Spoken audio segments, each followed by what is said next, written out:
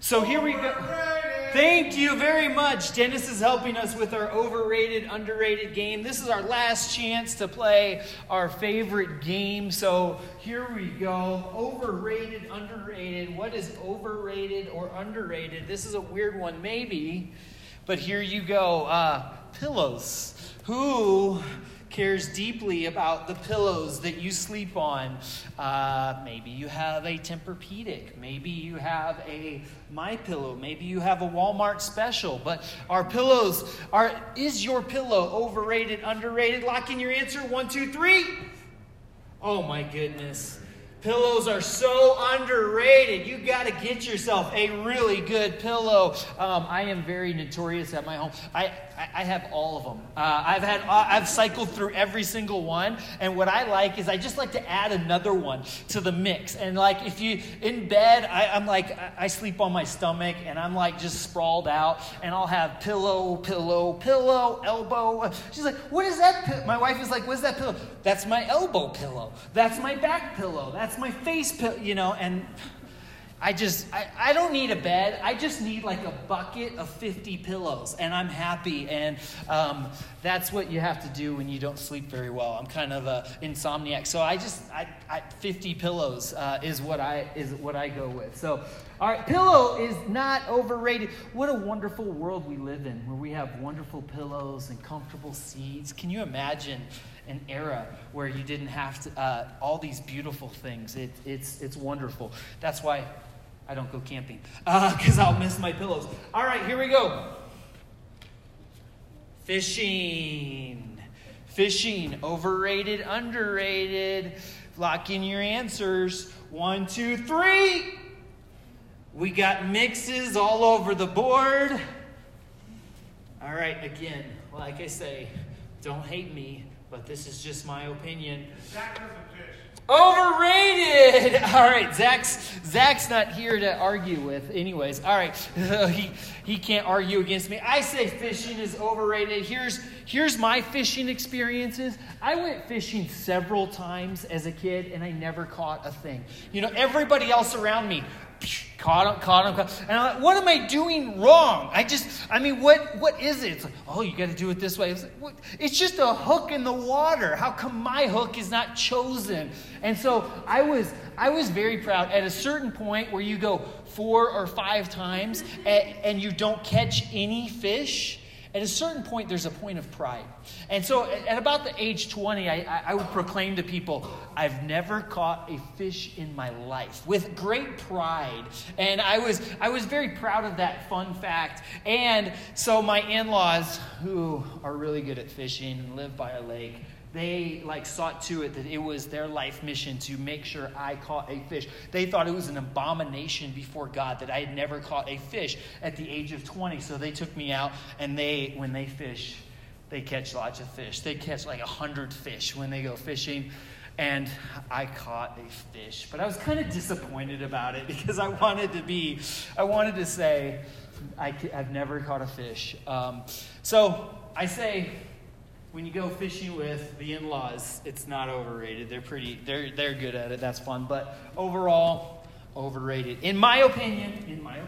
All right, here we go. Couple more. Bacon. Is bacon overrated or underrated? Overrated or underrated? Lock in your answer. 1, 2, 3. Bacon is underrated. It's highly rated, but how can you rate it too low? It makes everything better. Okay, you go out to Subway, say, I'm going to have a turkey sandwich. Not a bad meal. Turkey bacon, it's like a holiday. Are you kidding me? Add a little bacon to your meal and your life. What a wonderful thing. And the people who say low carbs, they're telling us now that bacon is okay. Bacon is not a terrible thing to eat. Ditch the cereal. Go with the bacon and eggs in the morning. The old timers had it right. Okay? All right. So bacon, underrated. Here we go. Another one. Hand sanitizer. Hand sanitizer, overrated, underrated. Lock in your answers. 1, 2, 3. Okay, I'm not I have a limit. I have put up lots of controversial things on this board, but I can't go there. This is too controversial even for me. I can't put it on the board. All right. If I make a statement about hand sanitizer, yeah, I could be run out of town, maybe arrested. Okay. All right. So I can't even do it. All right. Here we go. This is one. This is one you've been waiting for. I know that you've been waiting and thinking, seeing when this one would come up. This is what we thought about. Here we go. Are you ready? Sermons based on the fruit of the Spirit that include fun games where we vote whether we think random things are underrated or overrated. All right, lock in your answer. Lock in your answer. Hey, it's super underrated. We love sermons based on the fruit of the Spirit that include games where we vote on whether random things are underrated or overrated. It has been fun being able to do that with you, but we all understand that it's more than just fun and games, that this is a significant truth that the Scripture is teaching us about how we should live our lives, how we should order our lives, how God's Spirit fills us up and changes us.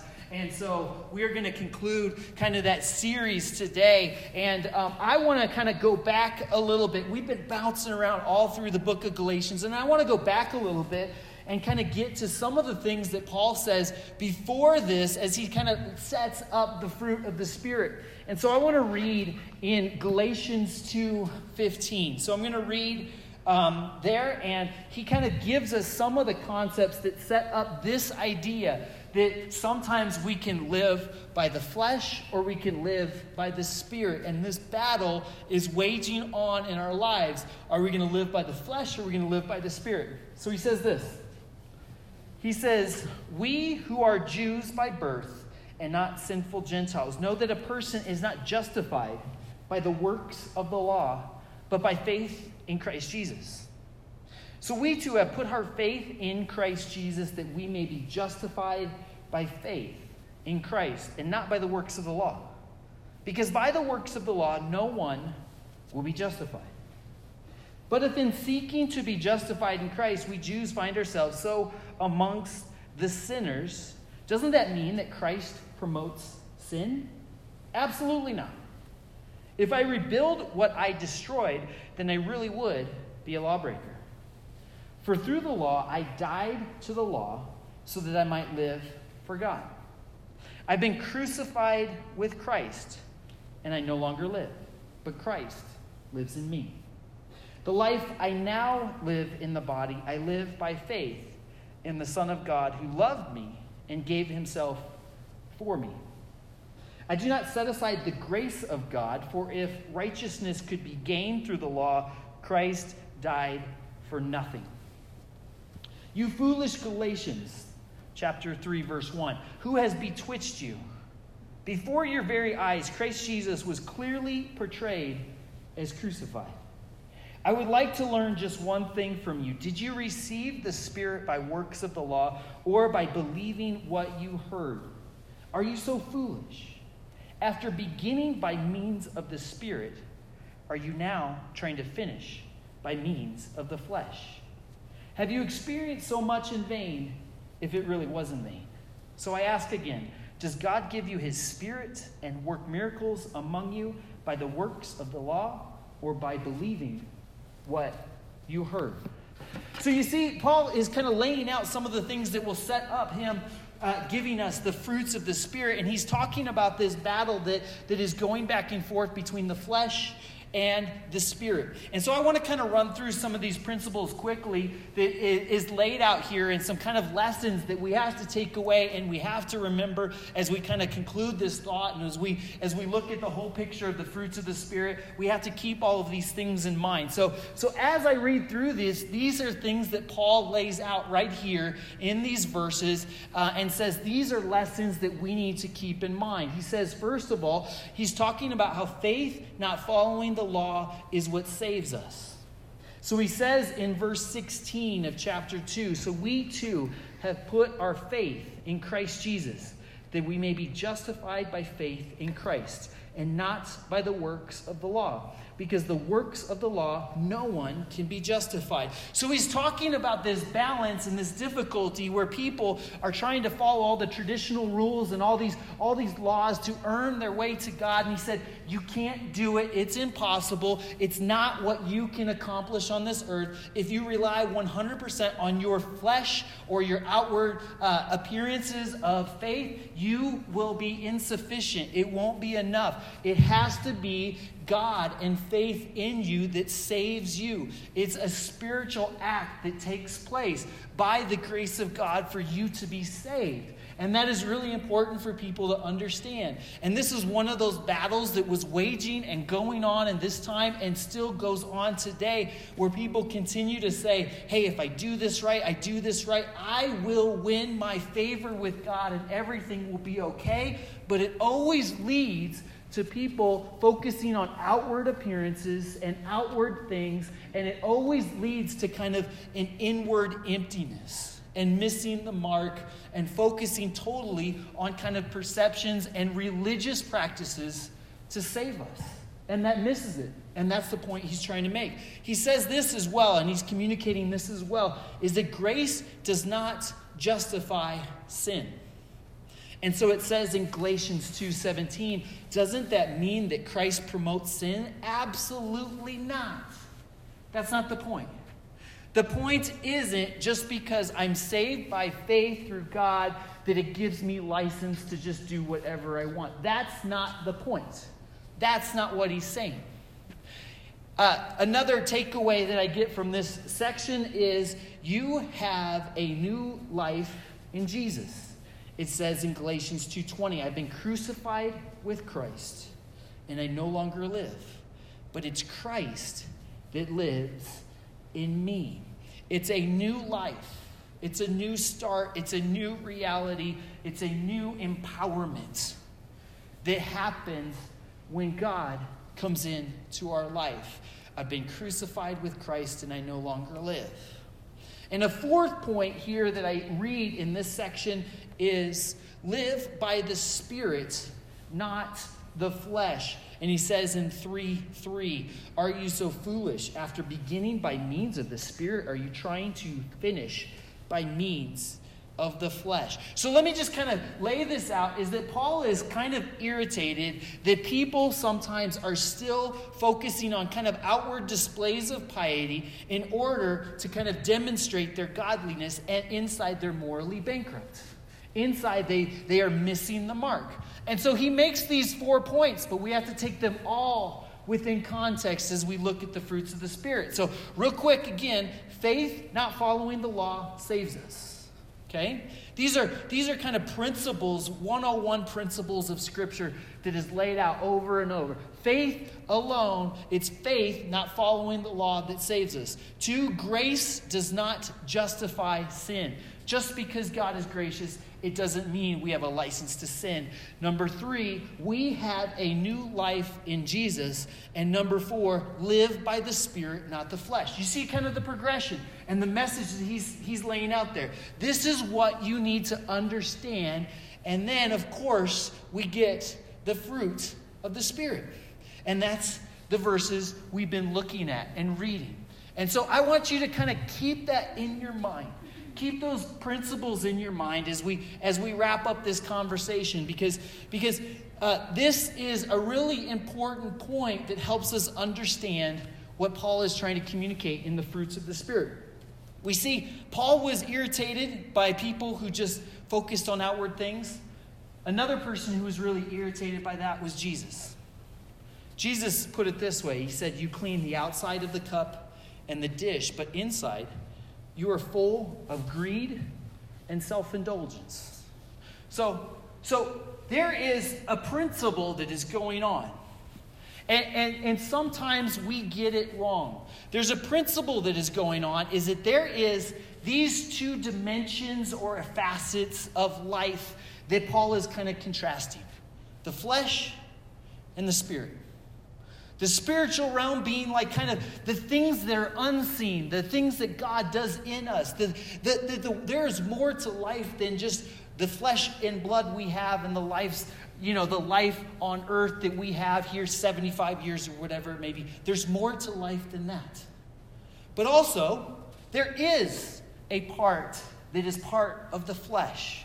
He's not specifically telling us to forget about life on earth, forget about the flesh. This is a terrible thing. No, God created you. God created you, flesh and blood. God gave you life. God gave you years. What you do here on earth is important. But if you get on one side where you say, the only thing that is important is flesh and blood, what I can see and what I can do, you get off track. If you, on the opposite side, say, nothing in life that I do right now really matters. It's all just kind of a spiritual world. And that's the only thing I need to think about. So Jesus puts it, you clean the outside of the dish, but you have to also clean the inside of the dish. There's the outside of the dish and the inside of the dish. It's a little bit of a contrast between these ideas of flesh and spirit. So I want to kind of think about that today as we read for the last time the fruit of the Spirit. By now you should probably almost have them memorized. Maybe you even have your own board at home where you play the underrated, overrated game. But here is the fruit of the Spirit. And we'll read it for the 5th and final time ever. No, we might read it again at some point in the future. But the fruit of the Spirit, here we go, is love. Let me get rid of fishing. Fishing is not the fruit of this. Bacon just missed the list, but it's not on the list. Fruit of the Spirit is love, joy, peace. Hopefully get them in order. You got to put them close together. They won't fit. Forbearance, kindness. Got them right. Goodness, gentleness, faithfulness, and self-control. So all of these things, against such things there is no law. And so this last one, self-control, is the one that we're going to be talking about today. But I bring up all of the other ones and I put the whole list up there because really what this list is a collection of attributes that should be growing in our life. It really, in some ways, is a list of traits that our flesh should be focusing in on, empowered by God's Spirit. You see, because self-control is kind of one of these things that maybe in our mind, if we say, hey, we just live in a spiritual world and God's grace, it covers us and there's nothing we can do. What can happen sometimes is we can make the mistake that we almost live a life like a dog. Let me explain. A few days ago, came home, had the trash can out. We had kind of like a little birthday party. It was actually last Sunday. My sister's birthday, my son's birthday. We gathered the family together. We had some cake. We had some goodies. We had a smorgasbord, I would say. It was a smorgasbord. Would you say it would be a smorgasbord? It would be a smorgasbord, okay? So we had lots of stuff, and everything was out, and it was great. And at the end of a smorgasbord, sometimes you toss a few of those things in the trash can. We left the house and didn't think about the smorgasbord that our dog would discover as we were gone. And so she tipped the trash can over, and there was a smorgasbord of trash on my carpet when I came home. And so when I came home, I heard my daughter downstairs yelling, "Strudel, why'd you do that?" I said the same thing when I was recording the online service, and my dog was sitting there on the couch, and I was, "Strudel." She was like, "What did I do?" I got punished already for the smorgasbord deal, but I was like, "Strudel, what did you do?" And we go down there, and there's, it's all over. And we look at her, and we're like, "Don't do that, Strudel." And I think my wife said something like this. She said, "Don't do this, and I know that next time we leave the trash out, you're going to do it again." She said something like that, and I really do think this this is a great idea for a TV show. There's a TV show that I really want aired is Elisa talking to animals. That's what I think would be a wonderful, because she cracks me up every time. She talks to animals, she talks to our bunnies, and she talks to our dogs kind of like they're people. But it's like whenever you're sitting there talking to your dog saying, "Don't get in the trash can." And you know the real truth. If you leave trash in the trash can, whose fault is it? It might be our fault, because dogs are going to go to the trash can again. Sometimes it is possible that we get this idea in our head. We get this idea in our head that it is only by the grace of God that we're saved. That's 100% true. That's 101, okay? It's firmly established.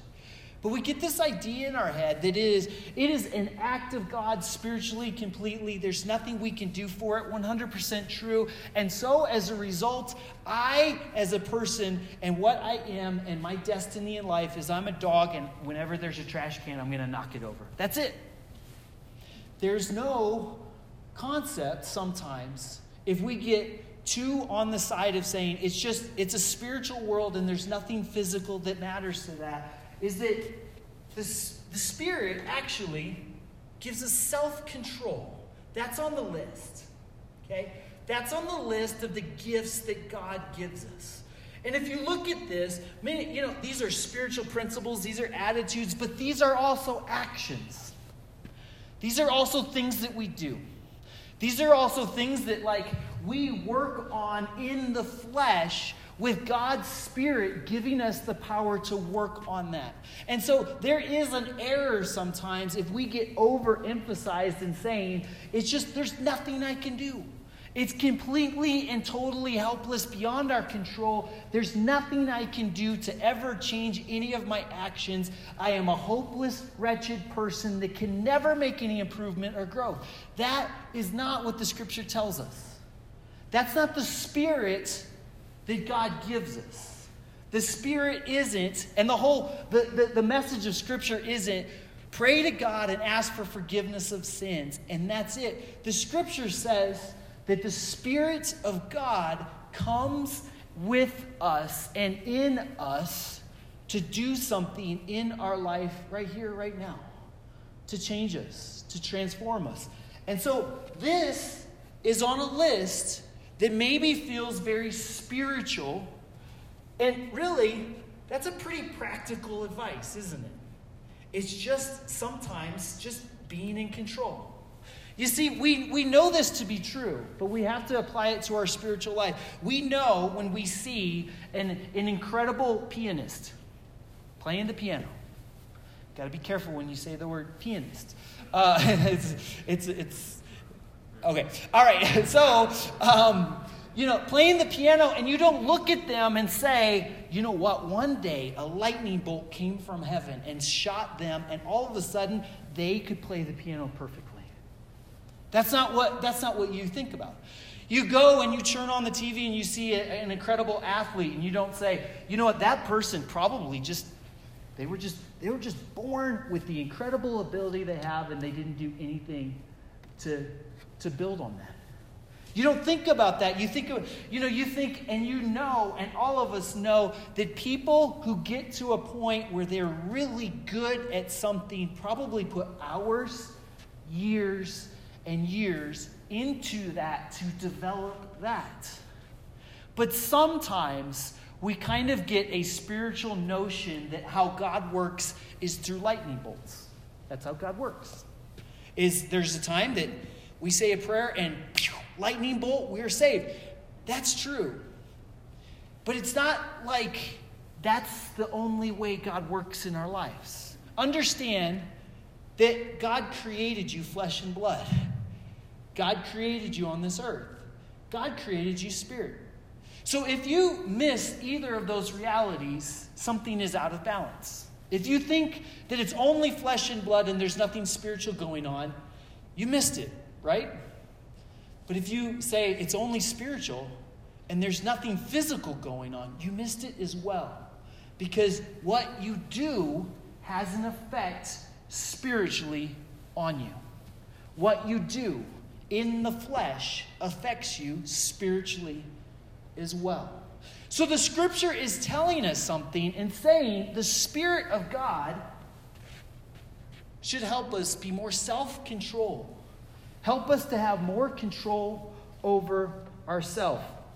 You know, the other side of this equation, I think, is clear. And it's, Titus, if you toss up that Matthew verse again where Jesus said the outside and the inside of the dish, he said, you clean the outside of the cup and dish, but inside they're full of greed and self-indulgence. He was talking about the spiritual and the physical. He's saying that the opposite of self-control is self-indulgence.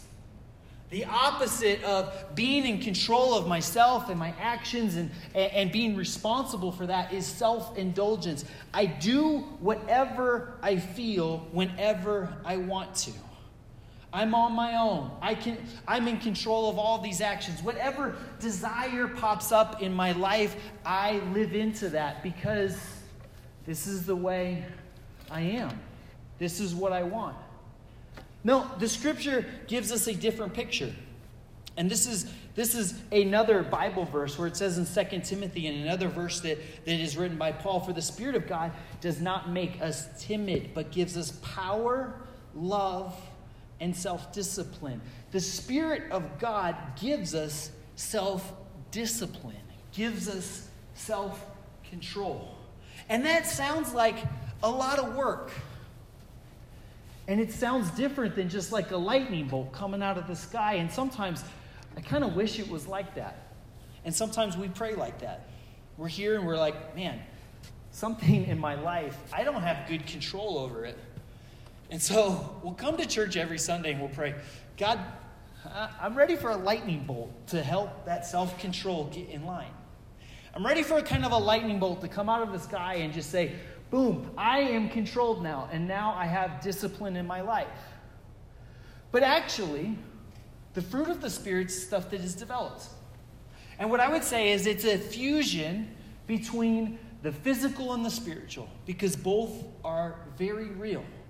And both are an important part of your relationship with God and your actions. So if you want to be a great piano player, there has to be a moment in time where you say, well, I've been maybe given some natural talent and ability, but I'm going to get up tomorrow and I'm going to practice. And I'm going to try that, and it's going to be hard, and I'm going to come up against some areas where I struggle a little bit, but I'm going to go again. You see, there's that kind of mental decision-making point, and then there's the action point. And I think the best way to kind of take this whole list and think about it in the terms of self-control is what I would say is I think there needs to be both aspects. So here's what I would recommend. I would say a fusion between those spiritual and physical things is you need to start with a spiritual commitment to God. It starts with God. It's God's Spirit that comes and forgives us. It's God's grace that comes into our life. And it's God that will help us and see that through. But it's more of a development process than a lightning bolt process. Self-control is. And so what it is I start by saying, God, I pray that you'd help me in this area that I don't have a lot of self-control. God, I pray that you would help me because I know I've been given a spirit that wants to be crucified by Christ, that wants to have new life, that wants to be set free, that wants to live by the Spirit, not the flesh. I want to see that in my life, but I'm struggling with self-control in this area right here. And so God help me. And then, when you say amen, go and do something about it. Go and act. Go and practice it. Go and respond. I really, really wish that prayer helped me lose 20 pounds, but it just hasn't worked in my life yet.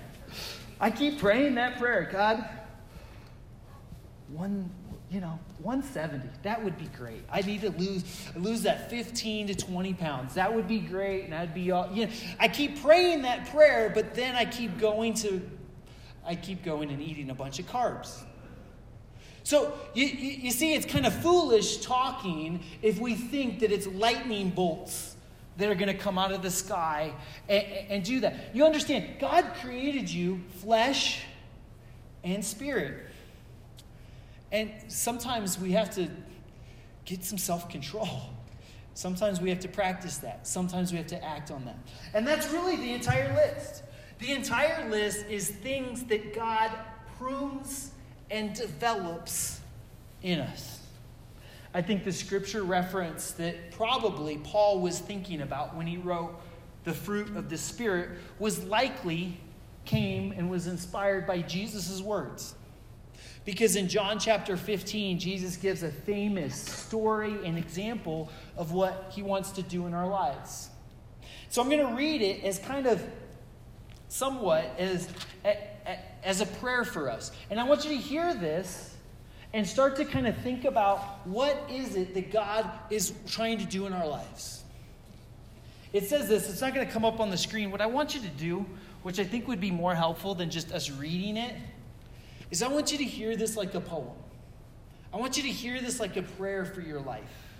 I want you to hear this kind of not as like, hey, I'm going to dissect every word of it. I want you to hear it for like, this is what God wants to do spiritually in your physical life to transform and change you and to make an impact.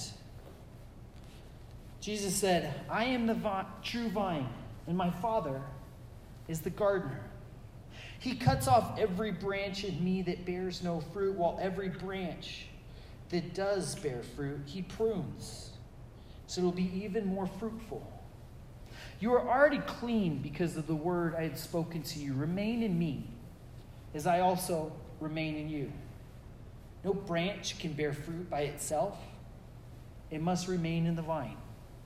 Neither can you bear fruit unless you remain in me. I am the vine. You are the branches. If you remain in me and I in you, you will bear much fruit. Apart from me, you can do nothing. If you do not remain in me, you are like a branch that is thrown away and withers. Some branches are picked up, thrown into the fire and burned. If you remain in me and my words remain in you, ask for whatever you wish and it will be done for you. This is to my Father's glory that you bear much fruit, showing yourselves to be my disciples. As the Father has loved me, so have I loved you. Now remain in my love. If you keep my commands, you will remain in my love, just as I have kept my Father's commands and remain in his love. I have told you this so that my joy may be complete in you, and your joy may be complete. My command is this: love each other as I have loved you. Greater love has no one than this, to lay down his life for one's friends. You are my friends if you do what I command. I no longer call you servants, because a servant does not know his master's business. Instead, I've called you friends, for everything I learned from my Father I've been made known to you. You did not choose me, I chose you and appointed you so that you may go and bear fruit that will last. And so that whatever you ask in my name, the Father will give you. This is my command: love each other. Hear that Jesus' words. He's saying, this is a beautiful picture of what God wants to do in our life. Fruit of the Spirit. That he's this master gardener that is pruning, that is shaping, that is developing you as you grow closer and closer to him. It's something that God has already done and saved you. But there's more to be done, and he wants you to bear much fruit. He wants you to have the life that he's called you to. He wants you to be able to have self-control and all of the other things. So he says, stay with it. Keep with it. Keep moving forward. My spirit that I gave you is not a spirit of being defeated. It's not. It's a spirit of love, self-discipline. Let's pray.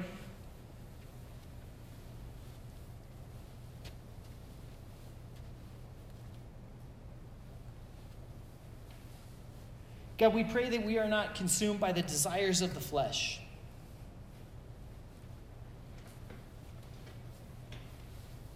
God, I pray instead that we would know and understand the discipline of the Spirit.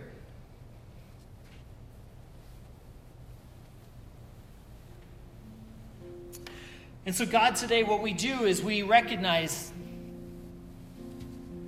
that there is a spiritual realm and there is also a physical one. And you created both. So, God, it would be foolish of us to not cry out to you and admit all of our flaws and struggles in this physical world. God, we need a spiritual intervention. So forgive us.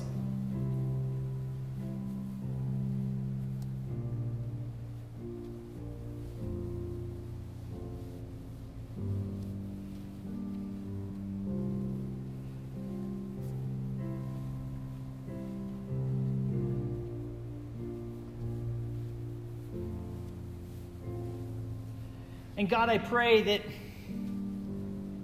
as we cry out to you and ask you for help, I pray that we would get up tomorrow morning, start taking acts of faith, start taking acts of discipline, start walking towards you in these areas of our life.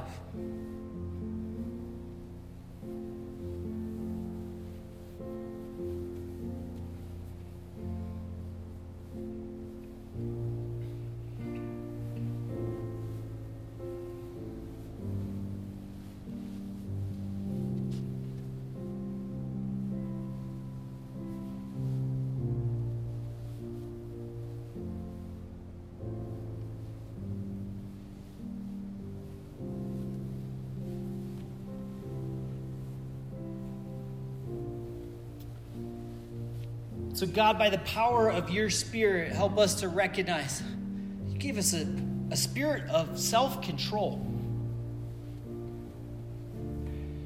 God, we're going to need help.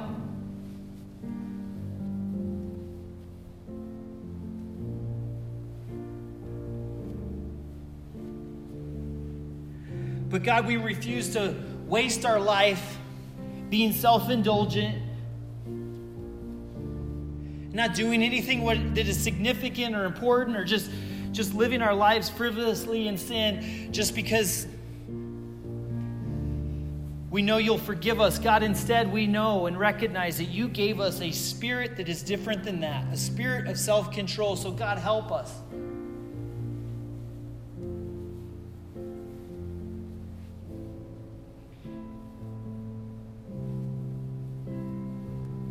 And we invite you into our life to prune off those dead branches. That, God, we pray that we would bear much fruit.